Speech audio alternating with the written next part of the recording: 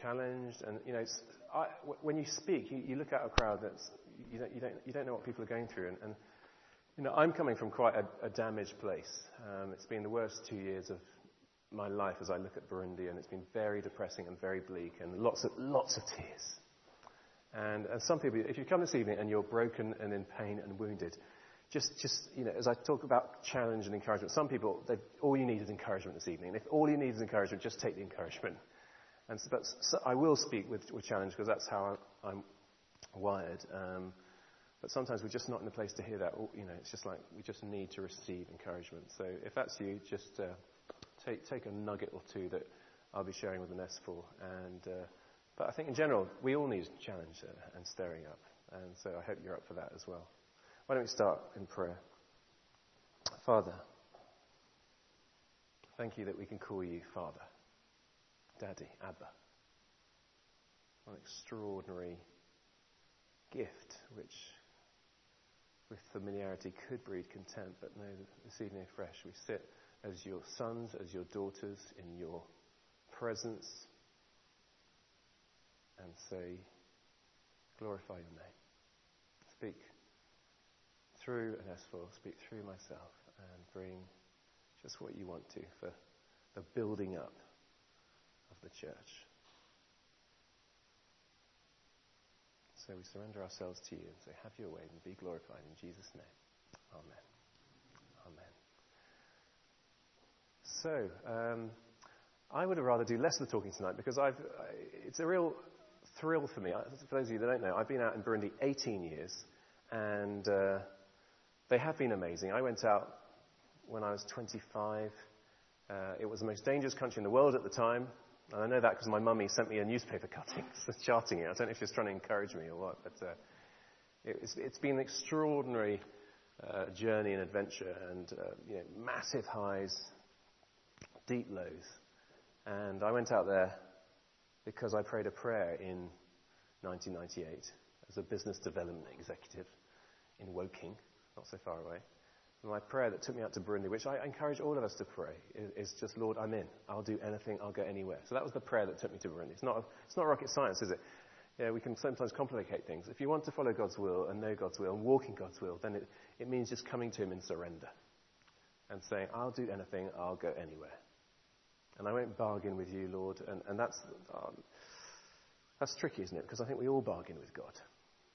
Or we want to bargain with God and say, I'll trust you for this, but I can't trust you for my finances, or I'll trust you for my job, but I can't trust you for my kids. I mean, that's a massive one. Those of you that are parents here, that incredible primal protective instinct that is God-given, I think. But, that's been very tested for me in the last few years in terms of trusting Jesus for my children and thinking, what will everyone, if something goes wrong to my wife or children, I'll never forgive myself, but no one will forgive me. They'll be like, how could you have done that? So wrestling with that, and wrestling with decisions being made from a paradigm, a whole foundation of faith or of fear.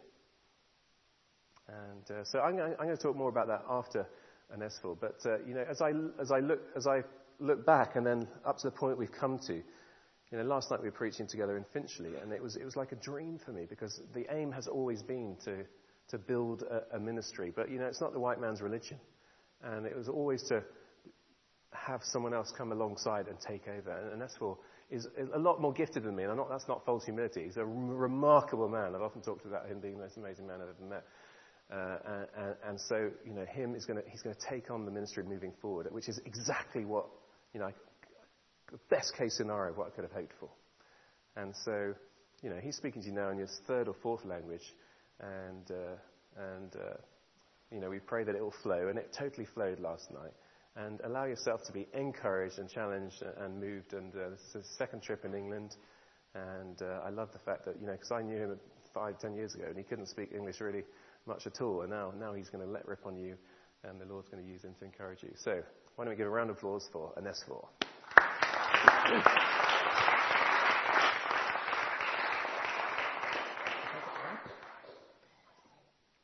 Good evening, everyone. I'm not sure that it's on. Okay, technology. Well, it's a privilege for me to be here and to use my French English. you will have a flavor of the French English tonight. And I'm pleased to be here and be with Simon's friends and be in England. England has been, UK has been always a country we thank God for in Africa, for bringing us the gospel. And we thank you very much. Maybe they were your parents or your grandparents, but we owe you gratitude for coming to Africa and sharing the gospel, and then sending Simon to Africa during the time which was not really a good time for sending a young person to Africa. My name is Onesphore Manirakiza. The meaning of my name is, Manirakiza means God is Savior. It means a lot about my history when I was born. I was born on Monday, and there was civil war on Saturday. And my parents were running away for safety, and I was on the back of my mother. There was no cars, no bicycles, just walking day and night. And people were behind hunting them down, wanting to kill them. And when they checked on me, they found out that I had been bleeding from my umbilical cord. And there was almost no blood in my body. They had a quick meeting to decide to make a big decision. Do we keep this baby dying and then expose the entire family? Or do we throw him in a bush, jungle, and then save the rest of the family? The African families are big. I'm one of the 9 kids. Then you could easily forget about the one and keep the rest of the others. And the wisdom came from God through my dad, and they said, we will be miserable all our lives if we throw him now. Let's keep him until he dies completely. And then they kept me. I spent my first 3 months as an internally displaced person in the country, and I didn't die. That is why I'm here. The name came after that event. When they went back home, they remembered how God has been good and protected me. Then they say, God is the Savior. God protected him. Actually, this story has been very powerful in my life because when I came to know Christ, Jesus and the Holy Spirit used it to call me to ministry. And the Bible, Jesus was bringing me in my mind the verse in Jeremiah, which says that before you were born, let me read it. Jeremiah 1:5 says, before I formed you in the womb, I knew you. And before you were born, I consecrated you. I appointed you a prophet to the nations. I concluded when I became a believer that it was not by chance or by incidents that I have been protected. There might have been a reason.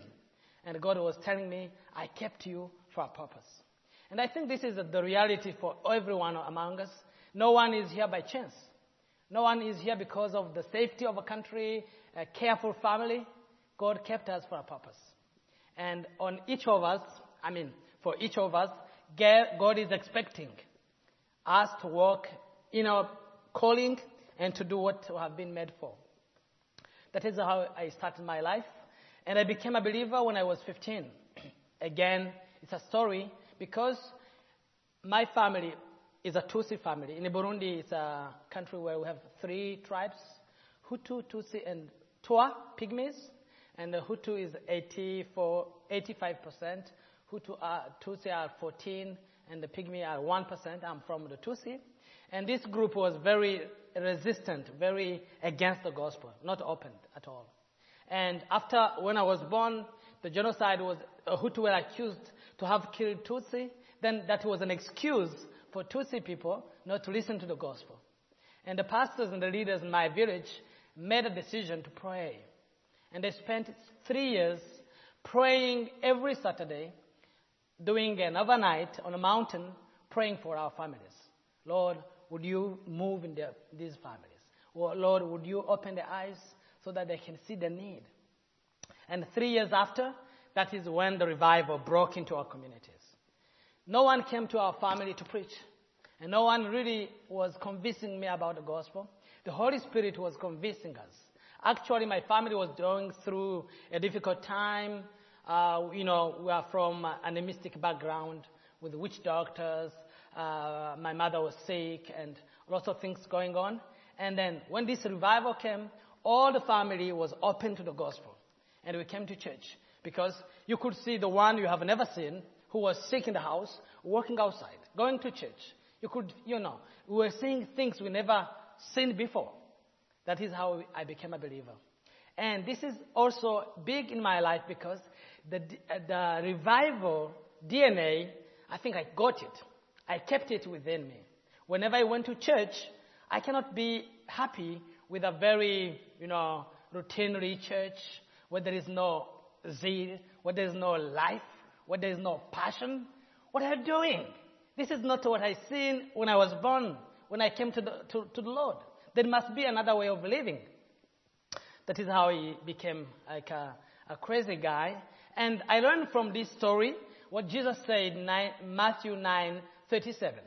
Jesus said, the harvest is plentiful, but the workers are few. Therefore, pray the master of the harvest. He could have said, therefore, go and evangelize. Therefore, donate and do this and that. But he said, therefore, pray. I think prayer is the quickest thing we can do in a mission. Whenever people don't want to listen to you, talk to their creator. Talk to the one who made them. And I believe there is no civilization which is hard to God. There is no culture which is difficult to God. Whether Muslim or Western or African, they are difficult to us. They can be difficult to our way of evangelism and mission, but not to God. And then when we pray, we can expect that God can do something. That is how I started the ministry Harvest for Christ, which I have been leading for 17 years now, and then I stepped down to take over Simon's position. We started praying. I was missing this picture, this church where the sick are healed, where there is a revival, where people come to Christ, where people enjoy being Christians. And that is how I started Harvest for Christ. And the first thing we started doing was prayer. And we had a monthly overnight. I was trying to imitate the pastors. And we were praying, gathering young people, praying for the revival, praying for the country to be open to the gospel. And then we were expecting that God will use somebody else. And that's what our role was, to pray. But actually, God surprised us. He called us to do that. That is how 3 years after, we found ourselves doing an evangelistic event, which has been going on now for 12 years in the country. And then I started sending out evangelists. And when I sent out 47 evangelists the first time, they spoke to 1,800 people, and 1,200 people became believers. The following year, I sent 100 evangelists. They spoke to 5,000 people. And then I kept on increasing the number. Now we are sending this year 750 evangelists out in different places of the country. It's amazing because you start praying and then you are the one going. It's amazing.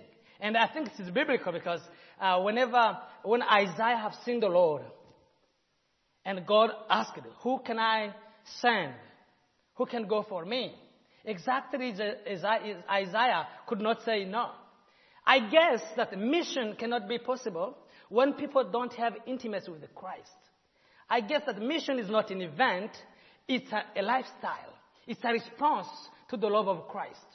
And when there is no mission going on, I don't think it's a good solution to push people. I think people should be pushed to seek God and pray and have intimacy and be back to the roots and have fellowship with Jesus and hearing from God His dreams and plans and willing to participate in what He's doing. Yeah, that has been a great time for me doing that mission in Burundi. We have seen miracles going on. And again, it's amazing because the people we are sending out are not the people who are really professional evangelists. They are 14 years old, 15 years old. They are young people. The older one would be 30. They have never been preaching in a church, but they go out in obedience to the calling of God. And when they get there, the Holy Spirit starts doing the work. Again, it is another lesson. The Holy Spirit will not be working mightily when I'm sitting out there. But when I get out of my comfort zone, when I am exposed, when the name of Jesus is exposed, surely He will show up and He will do miracles and the name of God will be glorified. It does not matter if I am old, very old in the faith, have many years in the church. It's a matter of faith. And one of the guys who took over my position as a director of Harvest, that was his first year in faith. And he went in this evangelistic outreach. It was his first year after he was a believer. And then they had really a big challenge. They said, we cannot listen to you if you don't pray for this lady. There was a lady who was sick, could not work for 3 years. They were taking her from the house and for getting some, it's a sunny country. You have the sun shining all day. Then taking her out and bringing her into the house. And this guy he told me, I was miserable in my heart. I am new in faith, and they challenged me to pray for the sick person. I have never seen somebody getting healed. And then he was with another guy, and they start singing and praying, and at a sudden, they felt the energy to say, lady, stand up in the name of Jesus. And she stood up. All the village came just amazed. Everyone was saying, we believe in Jesus. We believe in Jesus. You don't have to explain too much. We have seen Him working. Actually, my successor in Harvest has been just edified by this event.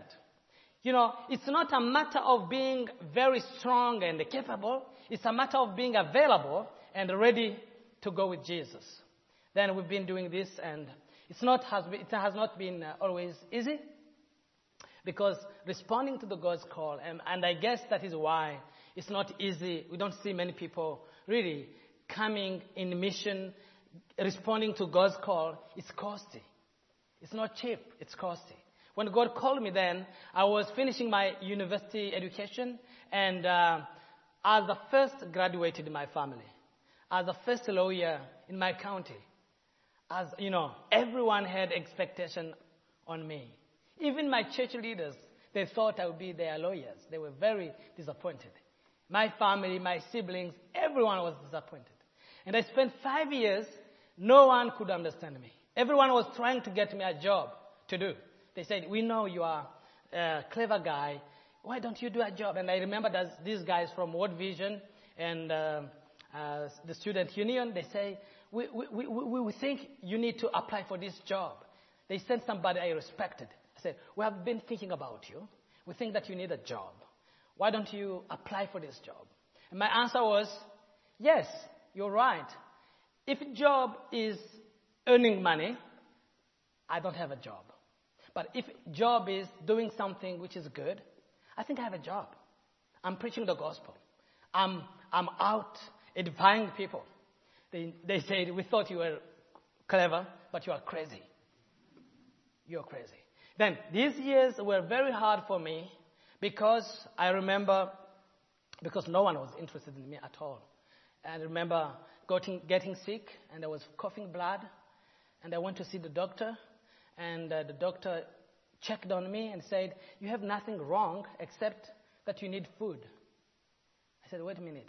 Do you want me to stop preaching? And then, because I don't have food. He was a believer. He said, no. I said, preach, but also eat. I praise God because at that time when I shared the story like I'm sharing you, one lady in the church decided to give me a liter of milk every day, a day for 1 year, and that saved my life. It's not, you don't have to give a big donation to do great thing. It can be a very tiny thing which saves somebody. My life was saved by a lady being obedient to Jesus and giving milk for a liter per day for what? She does not remember about that, but I will never forget about that because that was a very hard time. And then this is a time, really was very bad time. Again, when we hear about history, the stories of missionaries and the people who serve the Lord, there is always a time of wilderness, a time of problems. And you wonder, why does God let people go through this?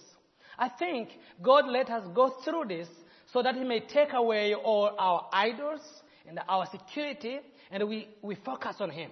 He becomes our only one security we depend on. And I believe, if I look back in my country, when people have their securities, their jobs, their money, and their families and whatever, they are tempted not to be really needing God and seeking God. And when these securities are somehow in challenge, I see people coming to church, and I see people seeking God. Maybe sometimes our blessing become a hinder to listen to God and to hear God's voice. Then it's been a great work I've been doing with Harvest, and I praise God. During that time, which was very hard, God sent a blessing to Burundi. And the blessing is Simon, Glow, and all the people behind Simon. I used to say that I was a dreamer before I met Simon, and I became a visionary after we started working together. Because I had many ideas. The country has been living without missionaries at all. From 86, 87, all the missionaries were kicked out by the government. And we've been living years and years without any really real involvement of missionaries, except maybe some couples who stayed. We were disconnected to the global church. And amazingly, God sent Simon. We didn't know that it would be so big like now we are concluding. It's been a real blessing to the country.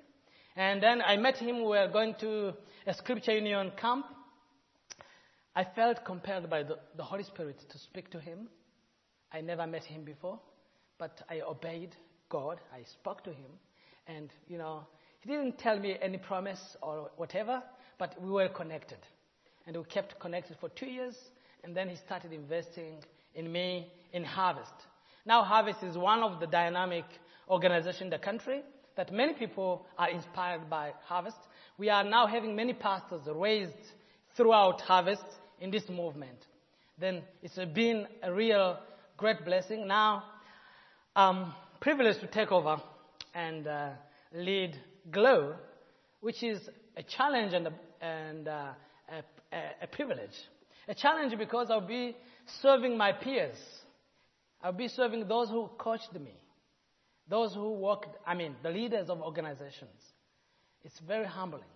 And a blessing and a privilege because I'll be privileged to manage, to work for this unique organization in the country, investing in key people, giving a chance to the leaders to emerge and to the hope of transformation of the country. Now with Glow, we are behind many projects. All of them are very strategic.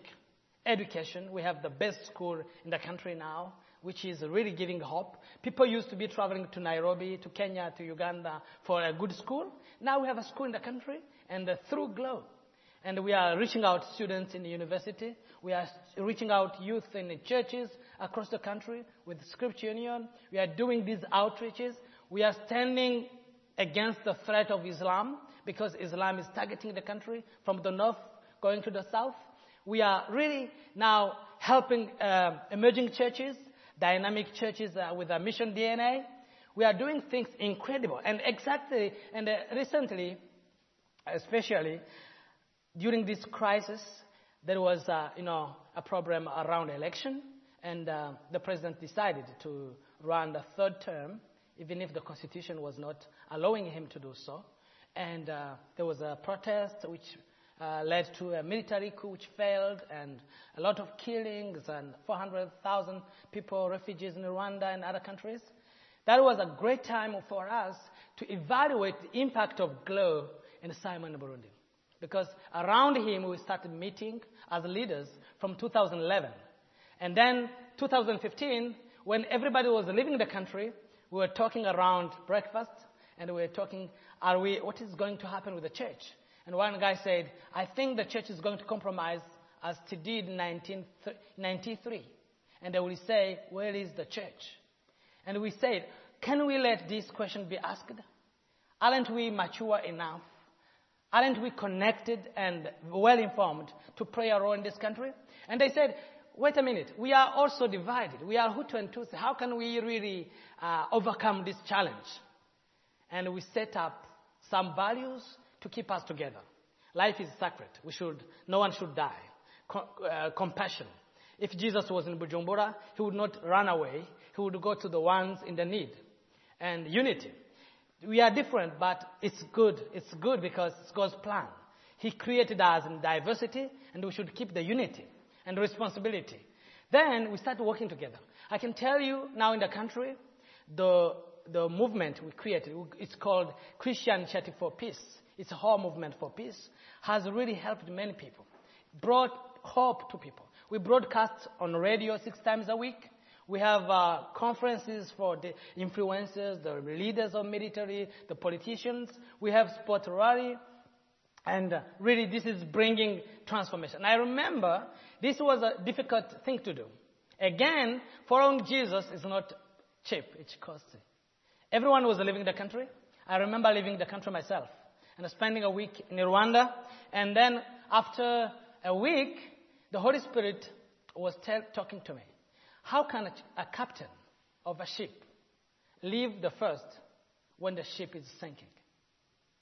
And I was convinced that God wanted me to go back to Burundi.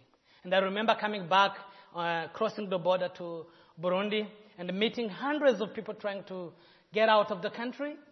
And they asked me, what are you doing with those tiny babies? Because I have a family and 4 kids, 11, 9, 5, 3. What are you doing? I said, I think God is calling me to go back to Burundi and do something. Again, they say, you are crazy. You don't think, you don't love your family. And then I came back. It was a very big decision to make, but also it means, are we here to live forever, or are we here to live for the time we need to live? Is that wise for me to secure myself and be useless, or is that wise for me to do what I need to do, and then maybe go home whenever it's time? And I was convinced in my heart that if I need to die, it will not be an incident. It will not be an accident. There will be a meeting in heaven. And this meeting will be about, where is Onesphore useful? Is he useful in Burundi? Then we keep him in Burundi, we protect him in Burundi. Or is he useful in heaven? Then we let him come. It does not have to be a civil war. I can even die in the bathroom or whatever. Then I went back to Burundi, and we did all this work now. Really, many people are very proud of the work we're doing. And exactly, not only we did this peace event, we are organizing our first mission congress in the country, 19 years after. That is, again, people around the globe organizing this event. Then we'll be having missionaries coming in the country who are still alive, and the leaders in the country. And we'll be talking about our history, celebrating what has been good, and just checking what is the challenges, identifying the challenges, and think about how do we overcome these challenges? How do we address them? This will be in October. We ask you to pray for this event. We want this event to be a kind of a momentum for the indigenous church in Burundi, to take the responsibility, to understand this is the church of God. We have been privileged to lead it, and we'll be in partnership with brothers and sisters in the world. And we are proud to have Simon and Glo because they represent a global church in Burundi. They represent brothers and sisters from around the world in Burundi. As I conclude my talk, I would like to remind us, brothers and sisters, as people from the UK, you are special people. You've been special to the world. And in heaven we'll tell you, when we meet in heaven, we'll tell you how special you've been to the world, taking the gospel. We have many heroes and monuments in Africa. David Livingstone has a monument in my area, and these are people from your country. Wonderful. But these people were the heroes of faith in their generation. And each generation needs its heroes. We cannot be distracted by the heroes of the past. There is a need of the heroes of the present and the heroes of the next generation. And my question is, where are the heroes of faith in our generation?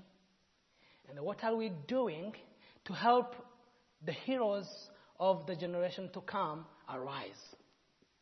This is a question for me and a question for you. God bless you.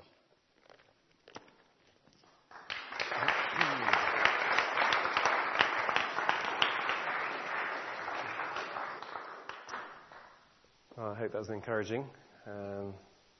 So encouraging to me. And we're soulmates and we're doing it together. And we both counted the cost as we encourage everyone to count the cost. You know, it has been costly. When we met around that table as war kicked off, 2015 in April it was, and I looked around that table at these key brothers and sisters, you know, we've met together since 2011. It's been very intentional in terms of building relationships across tribal backgrounds and areas, and you know, just building solidity. And in 1993, the last major genocide, someone produced a tract saying, "Where did the people of God go?" So the church had failed, and we're like, well, we're not going to fail this time.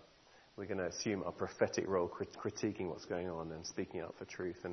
And you know, we all had to count the cost because, and praise God, none of us has paid the ultimate cost, but it was very real. And at this holy moment, probably with gunfire going on at the time, because it was going on at the time all over the place. But I can't remember if literally we were listening to gunfire. But looking around the table, right, who's the best at, you know, we've got to get key theologically thought through people to speak on television and radio, right? You guys do that. Who are the best to do with the malicious? Right, you guys do that. And social media, you know, Facebook and WhatsApp was being used to share truth as well as a lot of lies. So we need to be engaged there, coalescing around these 4 core values that he talked about. And it was beautiful. And I remember organising one meeting, and as the organiser, I didn't even know if I could get there because there were roadblocks everywhere. And, you know, I got through my motorbike through those roadblocks, and then I got there thinking, well, are 12 people going to come? And so they poured in. There were 400 young people who came. And you can imagine the intensity of worship in that kind of environment where, you know, you've all counted the cost. And people have come up to us months later and said, we're still alive because you did that meeting. Because basically we were on the streets throwing stones, and the friends that carried on throwing stones on the streets, they're dead. And so very, very, very, you know, key stuff happening. And then, you know, our conference centre out there that we built as a social enterprise, which absolutely thrived. And then now it's just in survival mode because the whole economy is completely imploded. But we had a meeting on the top floor, and all around our area there are roadblocks, stopping people, paralysing. You know, no commerce could take place if you drove to it. When he did his radio stuff, for example, you'd have to jog from his home because jogging was allowed. But if you went in a suit, you know, you're clearly going to work, you're carrying on your job. So he would jog to the conference centre, then change into a jacket and tie to go on TV or radio. And so all these roadblocks were everywhere for months and months. And then we had our meetings, part of CIP, in the top of our conference centre, and those militia leaders, the next day, all the roadblocks had gone. And the government couldn't have done that. You know, that was the body of Christ doing it and taking risks. And then a lot of those guys were then killed on one day in December. And, you know, I felt, you know, bringing this personally in terms of, you know, how I was sort of reacting to it, because, you know, it's pointless putting people on pedestals. We all have that. We all, you know, have fears and concerns for kids and that sort of stuff. And, you know, at that time I was like, what am I going to do? I want to get my family out of here. You know, I don't want them to be dead. I don't want them to be screwed up. We can get on a plane just like that. It's very easy. But, you know, that's deserting a sinking ship, isn't it? And if you're a leader, and if you're a man or a woman of faith, then we've got to model faith, that faith, not fear. And if I had left as one of the, you know, quite high-profile leaders, then you know, loads of people would have left. So we stayed, and then the Lord just very creatively enabled an exit strategy, and that was by my son Josiah, who was 5 at the time, he's 7 now, swallowing some popcorn into his lung. And, you know, he's breathing like that. I don't know if any medics say, but it had gone into his lung. He wasn't in pain, but it needed dealing with. We left it a few days, not sure what's happening, but we went to the only American pediatrician in the country, and he said, you need to get on the next flight. It's you know, that needs dealing with, and he needs a bronchoscopy, which cannot be performed in Africa, well, not in Burundi. You know, it's a tube with a camera on it, has to go down into his very small little lung, down those little small tubes, and then extract that kernel, or he would eventually die. And so the next flight was 3 days away. So we had 3 days, said goodbye, had a farewell football match. It was all very calm. And I only say that because a week later the coup happened and people evacuated. Evacuation is really traumatic even for an adult. It's very strange. You know, I felt this lack of closure with friendships that suddenly I'll never see them again spread across the world as those guys never came back.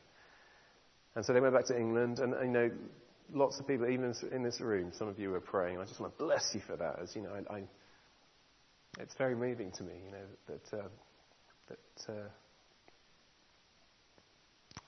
that people do pray for us, because I think that's why we're still alive. I think that's why Children aren't damaged.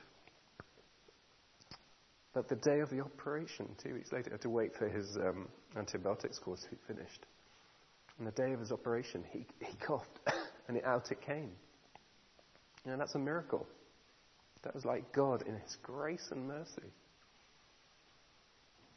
And I battle with that, I battle with that because that hasn't happened to my friends. I think of a friend whose kid wets herself every time she hears gunfire.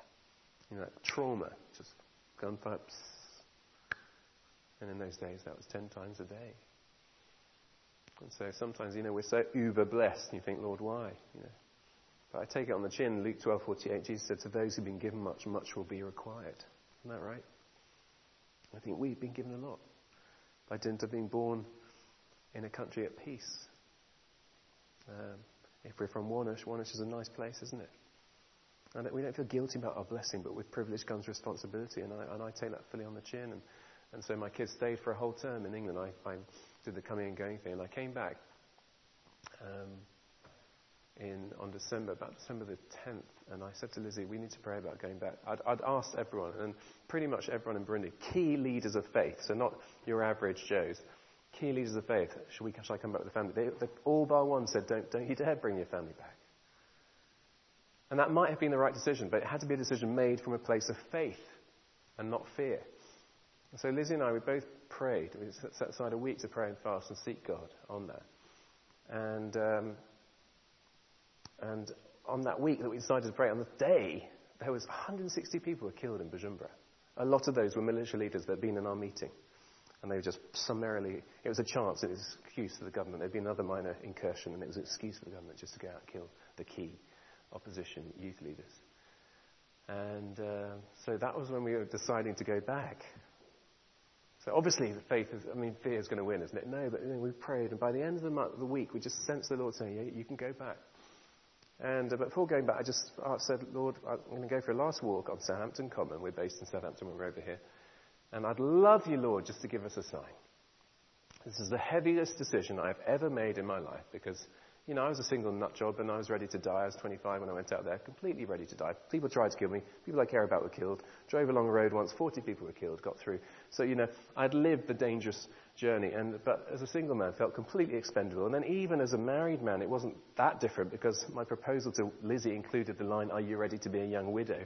So, she had bought into it. She knew that, we were counting the cost together. But with little kids, And so I went out on Southampton Common for a prayer walk, and I was just walking along, and I came across this missionary who had been a missionary in Pakistan, and he'd had the death threats like me, and he'd had, child kidnap issues and loads of heavy-duty stuff in an Islamic state that's very anti-Jesus. And he just spoke faith into me. And I was like, thank you, Lord. There's not someone within a 200-mile radius who could have, you couldn't have handpicked someone, just to walk along, and then we met on a path, and he spoke faith into me. God's so good, isn't he? But the verse I've been speaking on and meditating on of late is 2 Chronicles 16, verse 9.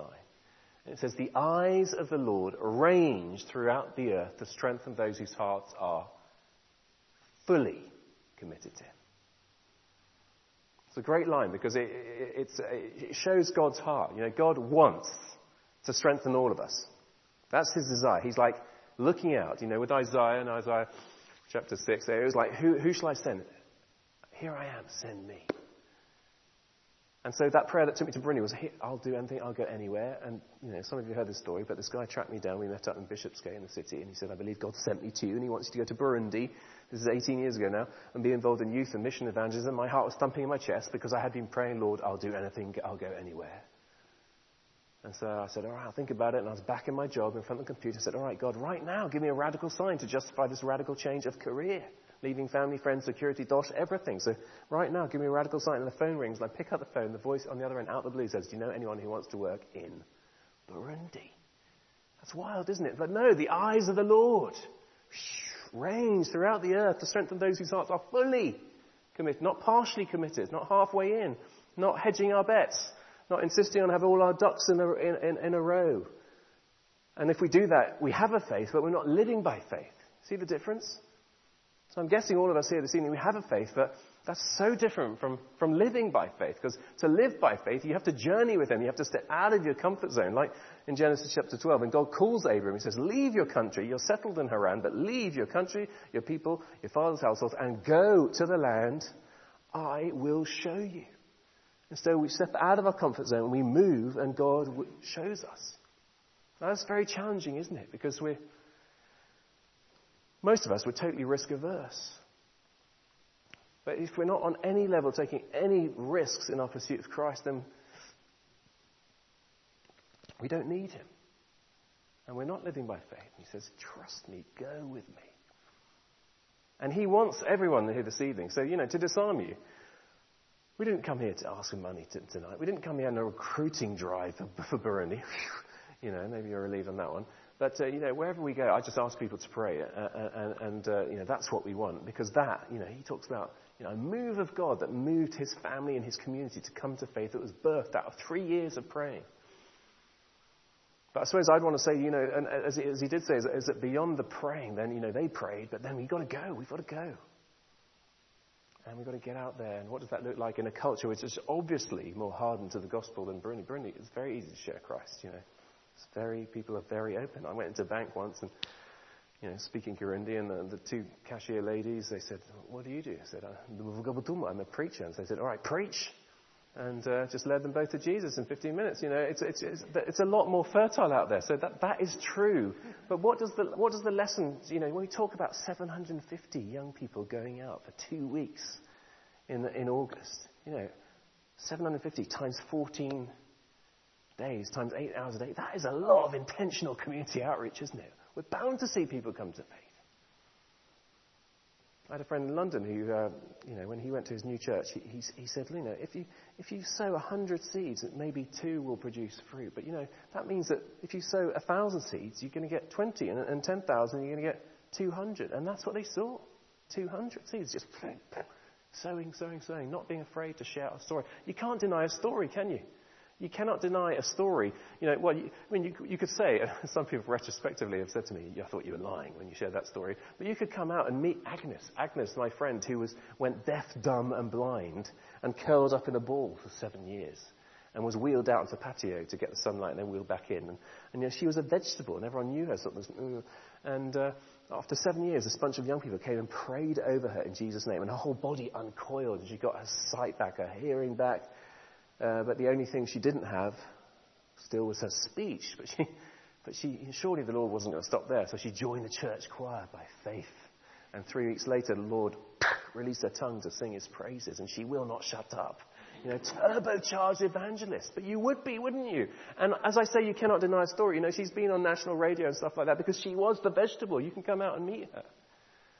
Now, we were preaching we were together in the States a number of years ago, and there's a question and answer, and afterwards someone said, why are there all these miracles going on in Africa and stuff? And Esfol came up with a sort of corrective. I don't know if you remember this, but he said, well, actually, we don't see miracles all the time in Africa, but the time we see the miracles is when we get out in the church building.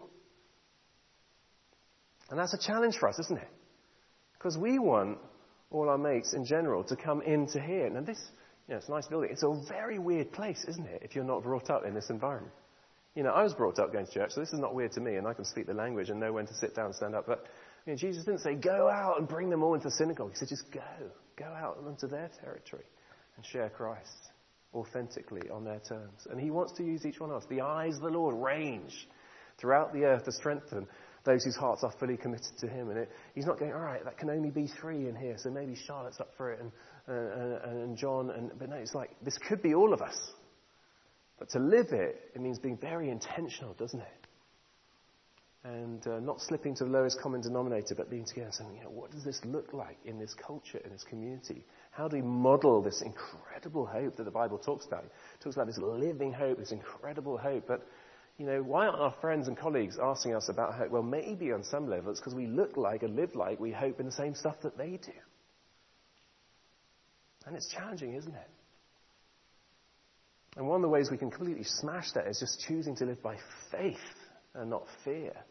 And when if you sort of pull away all the layers and think of the last big significant decision you made, not what you had on your breakfast, on toast for breakfast or whatever, but something significant, and you peel away the layers and get back to the root. What was the fundament of that decision? Was it faith or fear? I think often it's fear. We store up our security in our house or our pension.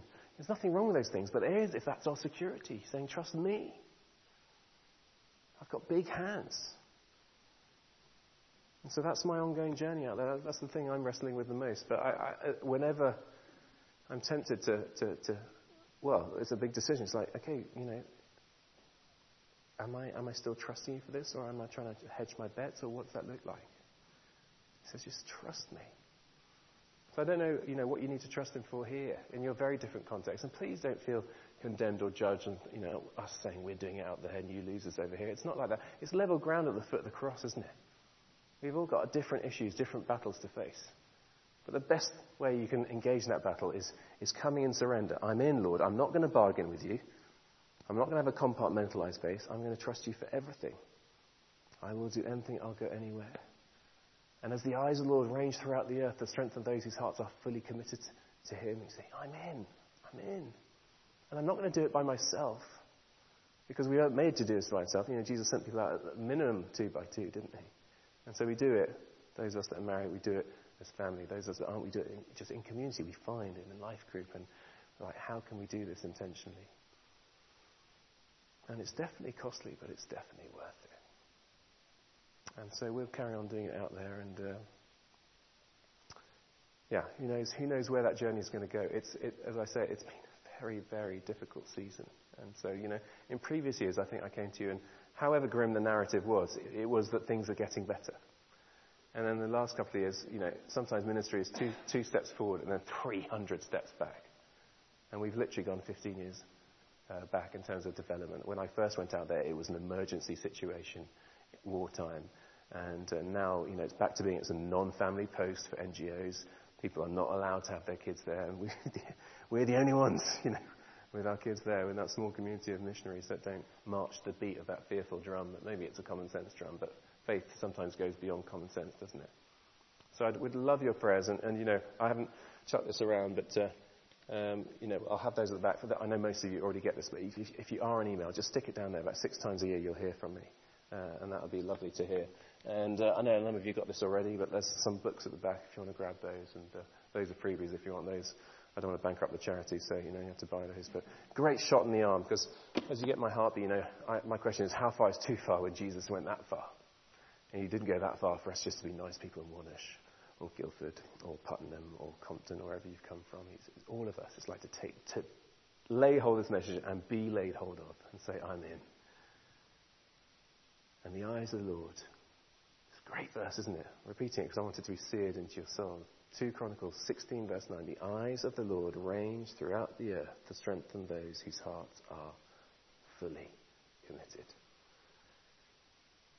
And we can be honest, Lord, I haven't been fully committed, or I was 5 years ago, and maybe I just got disappointed and I've been taken out for a bit. But this evening, afresh, I want to put a marker in the ground and say, I'll count the cost again. He didn't soft sell, we're not soft selling. If anyone would come after me, he said, he or she must deny self, take up cross daily and follow me. And actually for us it's a whole lot easier, isn't it? Because things are so much more black and white and extreme. And here in sort of suffocating suburbia where it's just tone it down and fit in, that's why you need to be so intentional about modelling things differently.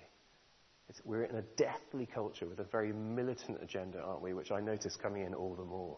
I think we're all just shocked. We're like, what is going on with our culture? We're such an aggressive agenda of secularization, and we love transgender people. We are called to, aren't we? But we talk about that debate. It's on every show. You turn the radio on, it's like you have to give the kids a choice, and it's opening up an issue for a 4-year-old that isn't even an issue yet. And it's what's going on in our culture. But then, think of advertising and stuff like that. We don't get this. You get bombarded, they guesstimate, by 3,000 adverts a day, be it from billboards or songs or music or whatever. And every advert has a lie in it. Do you know that? So I love my friend has got, with his kids, he stops during the adverts. He stops it, the advert, and he says to his kids, what's the lie in that one? And he's trying to get his kids to think critically, because every advert is saying you are inadequate, you're not whole, you're not sexy enough, you're not manly enough, you're not fulfilled, you haven't arrived, unless you have this product. And some are more harmful than others, aren't they? But it's just relentless. And we don't get that. Or less than, maybe we get 50 a day. And so, it's like, wake up to what's going on. Because then we'll spend our money differently, because we're not going to just waste our money on a product we don't need to impress people we don't even like. It's just so crazy when you really sort of deconstruct our culture, which is easier for us to do from the outside. But so, let's think, let's engage, let's team up together, let's work together, be completely countercultural, beautifully so, engage, loving everyone, mixing with everyone, including everyone in the invitation. Come to me, all who are weary and heavy laden, I will give you rest. And we'll carry on doing it in Burundi. You guys, God bless you to do it here, or wherever He's called you. Amen? So we're not dashing off, but let's have a few minutes to just come intentionally now before God in prayer. And afterwards you can ask questions over coffee and at the back. But, let's say we've got about 10 minutes now of pressing in and inviting the Holy Spirit to meet with us. So, Holy Spirit, you are so welcome. This is your place anyway. We don't need to welcome you, but we're saying in a very conscious way, we want to meet with you now. So speak, Lord, your servants are listening.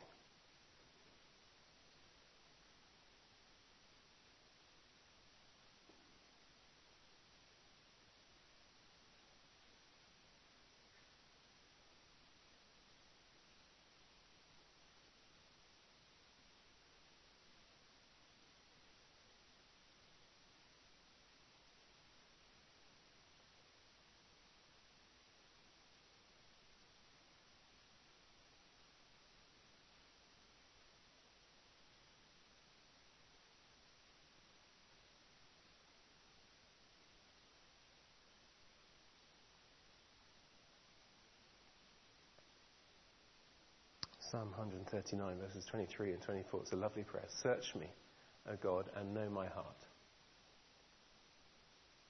Test me and know my anxious thoughts. See if there's any offensive way in me, and lead me in the way everlasting.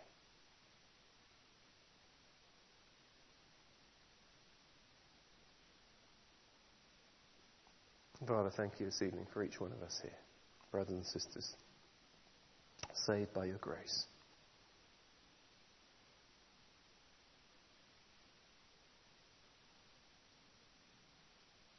Lord, I pray that as your eyes range throughout Surrey and Warnish and this church right now, longing to strengthen those whose hearts are fully committed, that we can, in integrity, maybe daunted, but in integrity say, yeah, counting the cost, I'm in.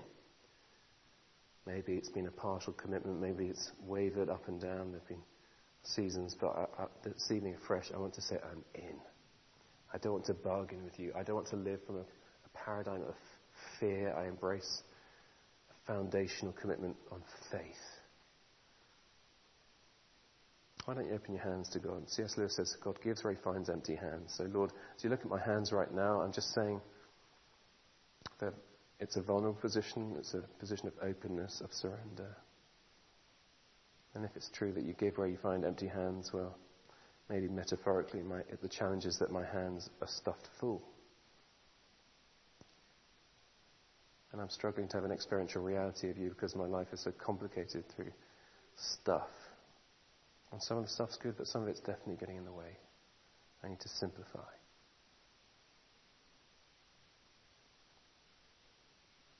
So Lord, you can have my past.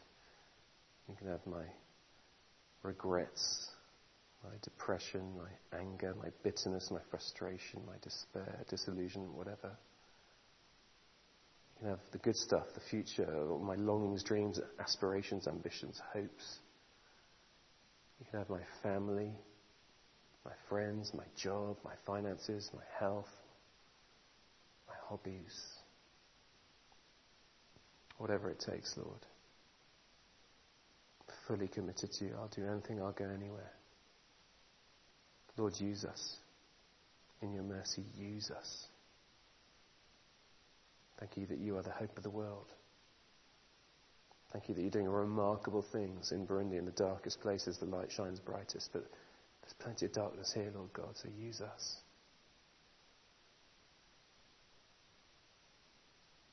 I pray for each of my brothers and sisters here right now that you'll fill them afresh with your Holy Spirit. Receive that. Streams of living water, cleansing, washing through, purifying, revitalizing, quenching, satisfying.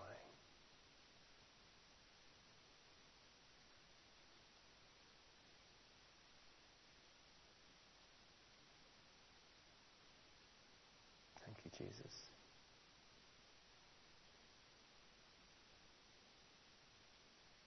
We love you, Lord. In Jesus' name we pray. Amen. Amen.